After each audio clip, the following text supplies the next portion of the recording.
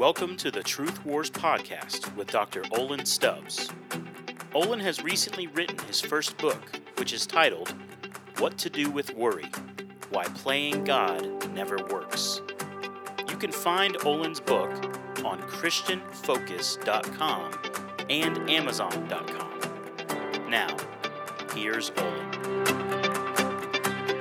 If you have your Bibles, open up to Genesis chapter 29. And remember, the series that we're doing, which I planned really months ago, was hiding in Christ. The idea that when there's pain, when there's suffering, when there's shame, when there's sin, we're all tempted to hide somewhere. And the only right place to hide is in Christ, but we try to hide in all different sorts of places. And what we're going to look at this morning is the idea of trying to hide in our idols. Now, what do I mean by that, hiding in our idols?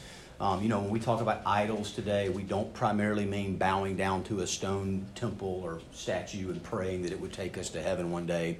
It's more good things that we turn into a God thing, an ultimate thing. This thing can give me meaning. This thing can give me significance or satisfaction or sense of security in life. And C.S. Lewis in Mere Christianity, he said, the sad history of humans is that we've been seeking to find happiness apart from God. And ultimately, you only find happiness in God, and we try to seek happiness, ultimate happiness, away from Him. That's where we get in trouble. Tim Keller, it turns the good thing, an idol, it turns the good thing into an absolute that overturns every other allegiance or value. Anything that becomes more important and non-negotiable to us than God becomes an enslaving idol. We know a good thing has become a counterfeit God when its demands on you exceed proper bounds. Idolatry is looking to some other created thing to provide the power, approval, comfort, and security that only God can provide. Here's Rebecca Pippert. Whatever controls us is our Lord. The person who seeks power is controlled by power. The person who seeks acceptance is controlled by the people he or she wants to please. We do not control ourselves. We are controlled by the Lord of our lives. So as we go through this today, we're going to look at different idols. Okay, I want you just, listen, I'm not even asking you to be honest with anybody else right now. I'm just asking you to be honest with yourself, which a lot of times is hard enough, isn't it? What's the main idol in life that you are currently struggling with? And if you're like, I'm doing the best I've ever done, I really feel like I'm seeking all my joy in Jesus, praise the Lord, then what's the greatest competitor, right, that's right there kind of tempting you all the time? And we're going to look at the story of Jacob and Leah and Rachel. What we're going to see is they all had different idols, but they had idols nonetheless. So let's start in Genesis chapter 29. Skip down to verse 13. We're going to read a lot of this, but not necessarily all of it, because I think that you're fairly familiar with this story. Now remember what we looked at last week, if you weren't here and just came for breakfast this week. Okay, last week what we saw with Jacob is he wasn't loved by his father. So he was craving a sense of wanting to be loved, which again, and this is so important to understand, guys. Is it wrong to want to be loved? No. Is it wrong to want to be loved by your dad? Absolutely not. Okay? But even if you get loved by your dad, if you had the best dad in the universe, that won't satisfy the deepest desires of your soul. So then he's like, well, what if I get the birthright from my brother, right? And he manipulated and he got it. Did it make him happy? No, didn't do it. He's like, now I got to get the blessing from my daddy. And he got it. Did it make him happy? Nope, still didn't make him happy. And so he's run away now, and we're going to look at his next idol. Genesis chapter 29, skip down to verse 13. So when Laban, this is going to become his father-in-law, heard the news of Jacob, his sister's son, he ran to meet him and embraced him and kissed him and brought him to his house. Then he related to Laban all these things. Laban said to him, surely you are my bone and my flesh. And he stayed with him a month. Then Laban said to Jacob, because you are my relative, should you therefore serve me for nothing? Tell me, what shall your wages be? Now Laban had 2 daughters. The name of the older was Leah, and the name of the younger was Rachel. And Leah's eyes were weak, and Rachel was beautiful of form and face. Now this kind of sets the trajectory for what we're about to look at. We're not really going to focus on Laban, but if we had time, you could mix him in. Laban's real idol is money. That's what he cares about. I don't know if you remember, but when Abraham sent his servant to find a wife for Isaac, he sent him laden with lots of gold and treasure and jewels. And Laban remembers that. He was there then. So he's thinking, oh, here comes another one of those Abraham family people. Probably got a lot of money. Then he gets around and like, he ain't got nothing. He's on the run for his life. He's like, well, I got to think of some way to squeeze something out of him. Okay? Everybody is idolizing something in life. Okay? But let's focus on Jacob's now, just so you can understand verse 17. Okay? Leah's eyes were weak. We don't know exactly what that means. It might mean there was some type of deformity with her eyes. She was cross-eyed or something. Or it might be more of a way to say, sometimes you say, that person is easy on the eyes, and it's kind of a compliment. They're nice to look at. It's kind of like she's not easy on the eyes. She's hard to look at. She's the older sister, but she's the uglier sister. It's what it's clearly trying to tell us. And then verse 17, but Rachel was beautiful of form and face. That's a nice, proper Hebrew Old Testament way to say she had a great face and she had a great body. Okay, so it's highlighting her sexual attractiveness. And let's look at what Jacob is going to do with this. Starting verse 18. Now Jacob loved Rachel. So he said, I will serve you 7 years for your younger daughter Rachel. Now you go back and do a little study. The going price for a bride back then was about 30 to 40 shekels. A worker could make maybe 18 shekels in a year. So in some sense, he's offering 3 to 4 times the amount that you would normally offer. And you got to wonder why. Maybe he's trying to impress her. He's so smitten with her, he just wants to show off. I'll give you 7 years for her. Maybe he's desperate. That's a lot of times what idols do, right? They make you desperate. You crave it so much, I have to have it. He's trying to lock her down that nobody could come in there and be a competitor. That's probably more likely. Okay, idols make you so desperate, they make you dumb. They make you make really bad decisions. And if you're like, I'm not sure that's what's going on here, just wait. Verse 19. Laban said, it is better that I give her to you than to give her to another man. Stay with me. You notice Laban's words there? He didn't really make a deal, did he?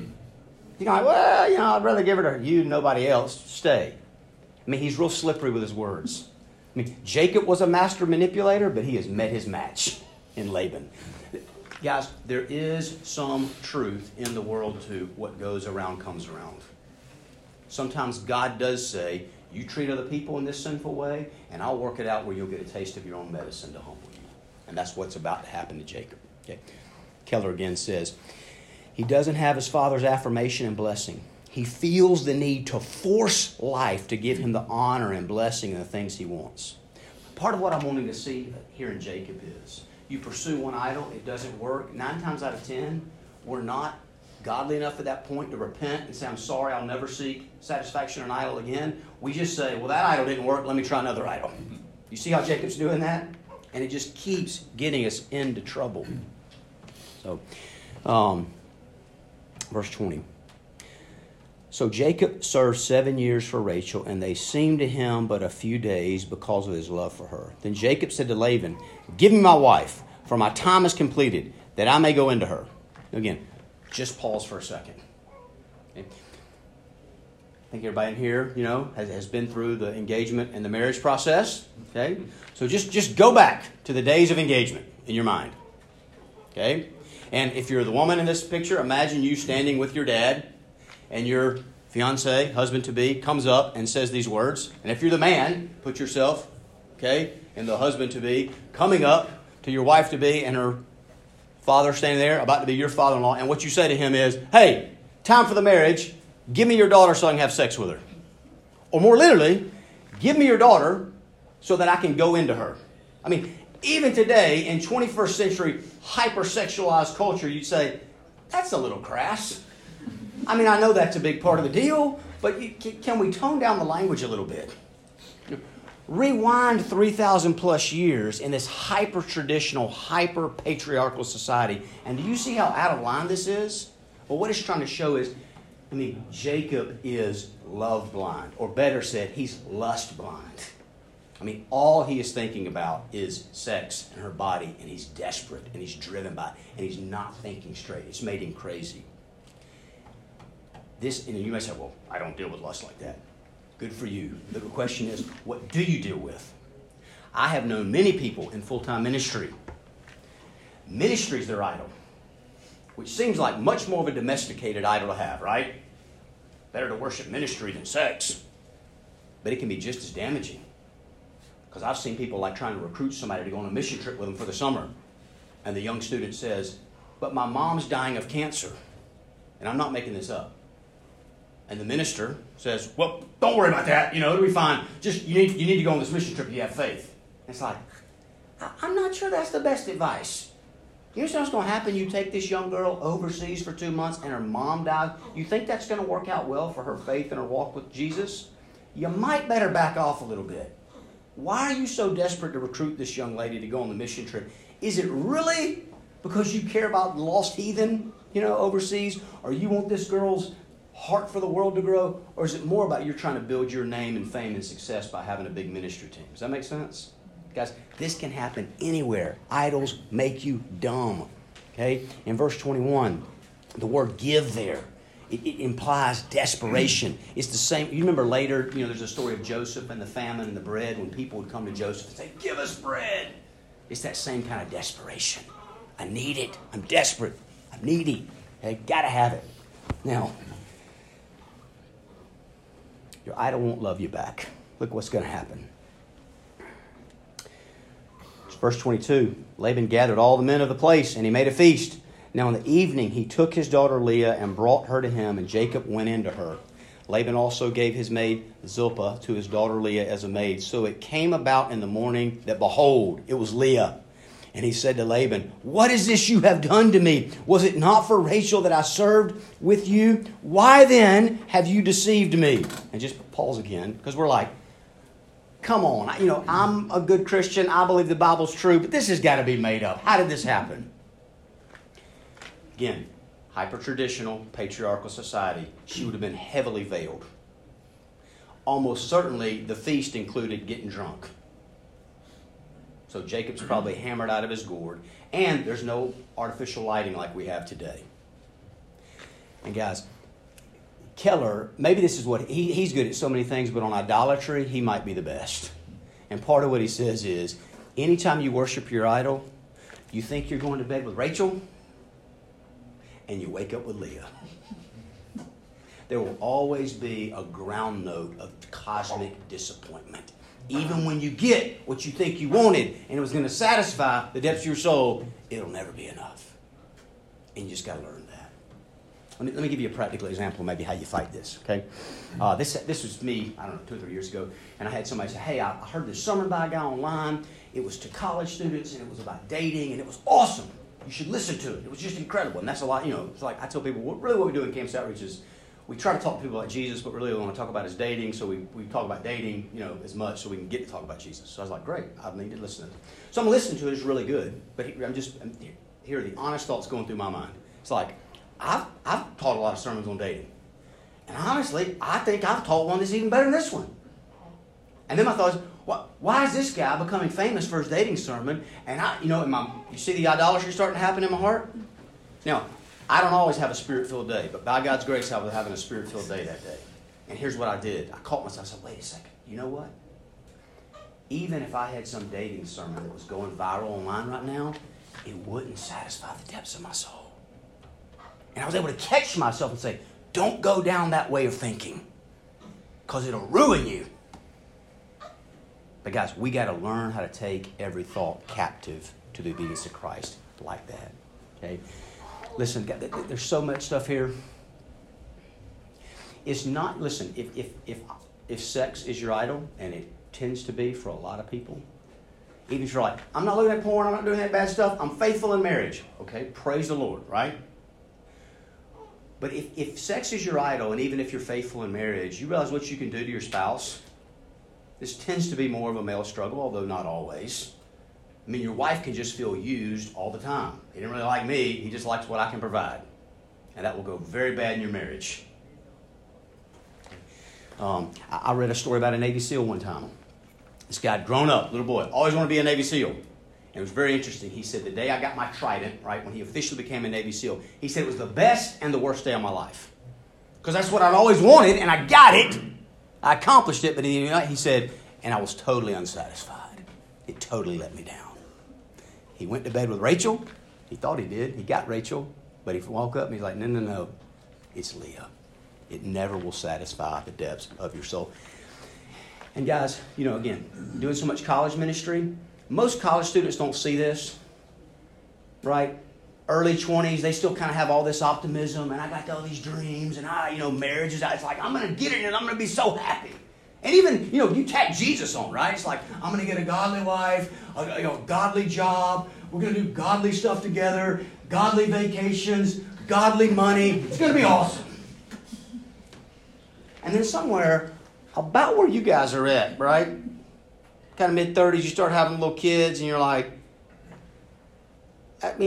I love Jesus and I love my family, but it ain't all it's cracked up to be. It's not one perpetual honeymoon. It's often hard. And I'm just telling you, the older you get, the more that cosmic ground note of disappointment will set in, to the degree that you keep looking at horizontal created things, even the best things, to make you happy. I told my wife this morning, we had a great date night last night, and I told her this morning, and I meant it. It came from a genuine place. I said, babe, you're the second best thing in my life. And she's like, thank you. Right? Because that's a safe and happy place to be, right? If I'm like, you're the best thing in my life, and she's wise, she's like, I don't want to be the best thing in your life. Because that's a crushing burden I can't bear. All right. And you think, well, why didn't Jacob protest this? Well, he kind of did, but Laban, again, is the master manipulator and shuts him down, verse 26. But Laban said, it is not the practice in our place to marry off the younger before the firstborn. You see what he's doing there? He's like, hey, Jacob, it's been 7 years. I heard the story about what you did to your big brother Esau. We don't put the younger before the firstborn here. There was a shot across the bow verbally, and Jacob took it, and he just shut his mouth. Your sin, guys, will come back to haunt you. Certainly when you haven't repented of it, you haven't reconciled, you haven't dealt with it. So, Jacob, right? He has a little bit more of a scandalous sin, right? Sexual sin. Now let's look at Leah. She's much sweeter. She's much more domesticated. And yet she's an idolater nonetheless. Genesis 29, starting verse 27. Complete the week of this one, and we will give you the other also for the service which you shall serve me for another 7 years. So like basically, have your honeymoon, you get back, I'll give you, Rachel, the one you want, but then I got you locked in for another 7 years of slavery. Right? Laban's getting his money too. Verse 28, Jacob did so and completed her week, and he gave him his daughter Rachel as his wife. Laban also gave his maid Bilhah to his daughter Rachel as her maid. So Jacob went into Rachel also, and indeed he loved Rachel more than Leah, and he served with Laban for another 7 years. Now the Lord saw that Leah was unloved, and he opened her womb, but Rachel was barren. And Leah conceived and bore a son and named him Reuben, for she said, because the Lord has seen my affliction, surely now my husband will love me. Now as I read through these next verses, here's what I want you to be thinking. What's Leah's idol?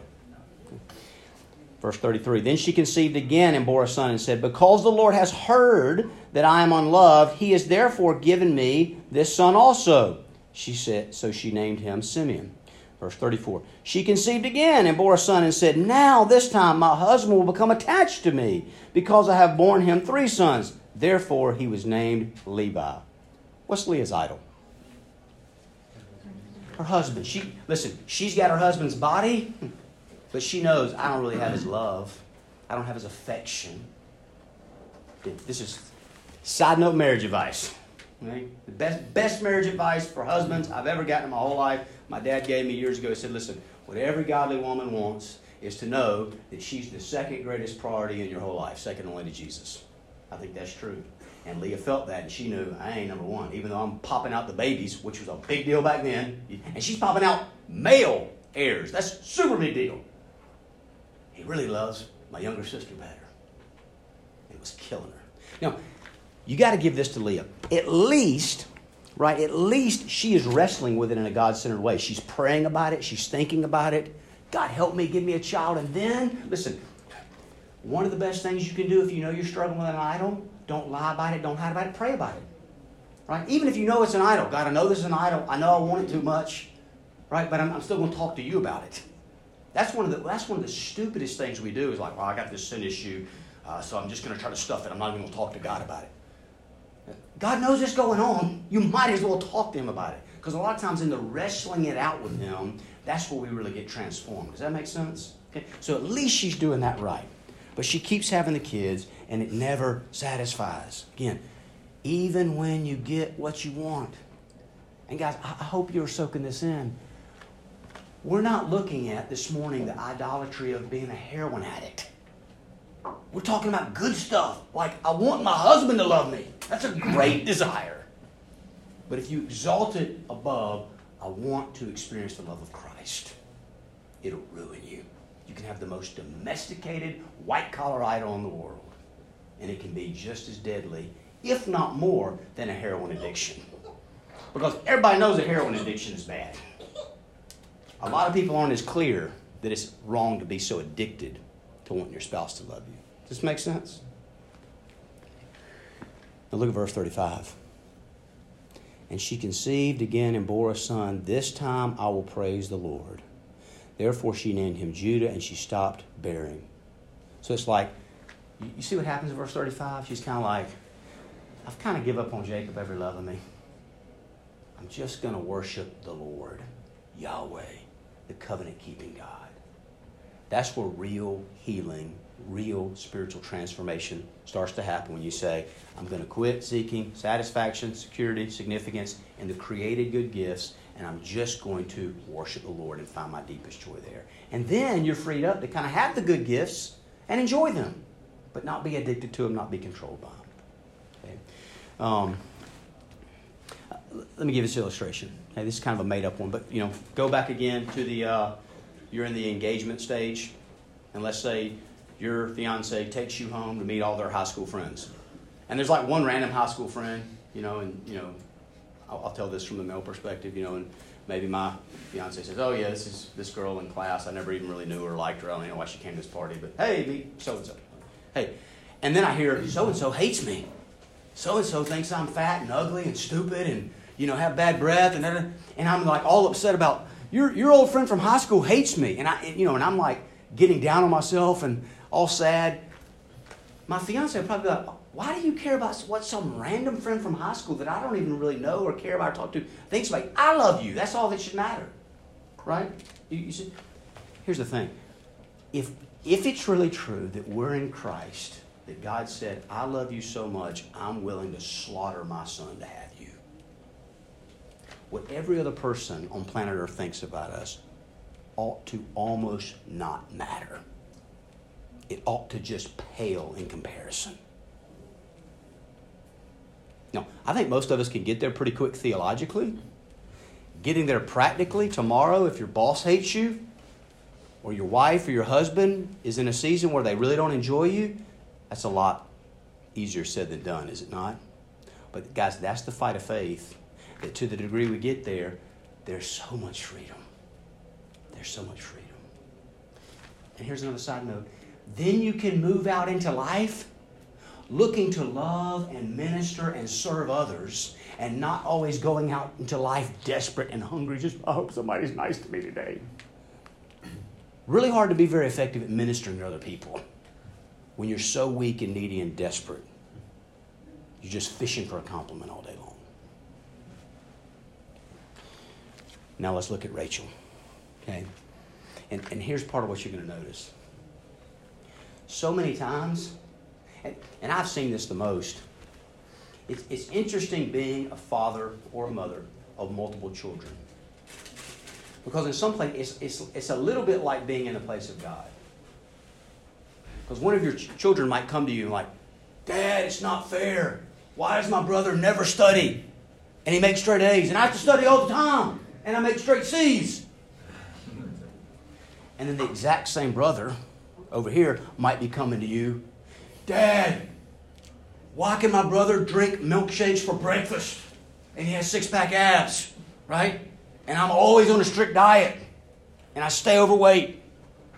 And it's like, what each of them has is not what they want. They want what the other one has. And me as dad, they were like, "He's got the better deal." No, he's got, right? They don't talk to each other. They talk to me. And what I know is, buddy, if you had exactly what he wanted, it wouldn't satisfy the depths of your soul. You need to be happy in Jesus, right? And, that's hard for us to process. What do you think a 12-year-old does with that? It's like, Whatever, Dad. So there's some parenting tips for you. Just fast and pray, okay, and hope for the best. So look at Rachel, right? Rachel has what Leah wants, right? All the affection, all the love, all the warmth, all the adoration. Rachel's got it. You think Rachel's happy? Chapter 30, verse 1. But when Rachel saw that she bore Jacob no children, she became jealous of her sister, and she said to Jacob, give me children, else I die. That might be the clearest statement of idolatry in the whole Bible. Life isn't worth living if I can't have blank. I'd rather die. Look at Jacob's response. Then Jacob's anger burned against Rachel, and he said, am I in the place of God, who has withheld from you the fruit of the womb? You see, when you're idolizing somebody, you're basically saying to them, be God to me. And they don't live up to that. It crushes them. It will embitter them. Does that make sense? It's not fair. It's not right. It will turn you into competitors with your best friends. You'll be coveting all the time. I had a friend who works for Campus Outreach. And, he went to a great university, went to a business school, smart guy, could have had a great business career, but he chose to work for Campus Outreach and raise money full time, okay? And none of his friends really chose to do that. They all went off and very successful businessmen. And they all like to play golf. And once a year, they go on this really nice golf trip, okay? And they always take him. They pay for everything. It was awesome. But he was talking to me one time. He said, man, I was on this golf trip. He said, in one sense, it's awesome. We're playing like some of the nicest courses in the country. We're eating amazing food, and it's all free for me. He said, but honestly, the whole week I'm struggling. Because I know I got guys, they're millionaires now, right? They got lake houses and all this stuff, and I got nothing. And he's like, the whole time, he's like, I'm kind of struggling with some envy and some jealousy. But these are all Christian guys, so I think the last night they kind of had a little prayer and sharing time. And one of the other guys, like one of his buddies, right, making, hundreds of thousands of dollars, got everything that he's kind of lusting after, so to speak, says, man, I just wish I had a job where every day I went to work and I really loved what I did and I was passionate about it and I got to work with my best friends. And my buddy in ministry was sitting there, he's like, well, that's what I have. You see what I'm saying? We look across the aisle and we say, if I just had what he had, if I just had what she had, then I'd be happy. No, you wouldn't. No, you wouldn't. I'm just trying to save me and you. It's like, only to the degree that I look at Yahweh and I praise Him and I rest, that's when you're happy. Okay. Verse 3. She said, here is my maid Bilhah. Go into her that she may bear on my knees, that through her I too may have children. So she gave her maid Bilhah as a wife, and Jacob went into her. Bilhah conceived and bore Jacob a son. Then Rachel said, God has vindicated me, and has indeed heard my voice, and has given me a son. Therefore she named him Dan. Rachel's maid Bilhah conceived and bore Jacob a second son. So Rachel said, with mighty wrestlings I have wrestled, and with my sister, and I have prevailed. Do you see the competition that's going on here? Okay. But she's not going to be happy. Skip down to verse 20. Verse 22. Then God remembered Rachel, and God gave heed to her and opened her womb. So she conceived and bore a son. God has taken away my reproach. But just think about that phrase for a second. Okay? When we look to idols, what are we really wanting the idol to do? We're wanting the idol to love us back. We're wanting the idol to listen to the kind of desires of our heart, hear our pleas and answers. And we're wanting the idol to lift the burdens off our back, lift the reproach, lift the shame off of our back. Isn't it? I want to feel loved. I want to feel heard. I want to feel seen. I want to feel cared for. And I want the sense of shame and guilt and loathing, self-loathing, or maybe other people, to be gone. And created things can't do it. Jacob doesn't end really well in this story. He'll end well later. Rachel doesn't end very well in this story. Laban doesn't end well. Leah's the only one who kind of has a breakthrough. And did you notice when she had the breakthrough?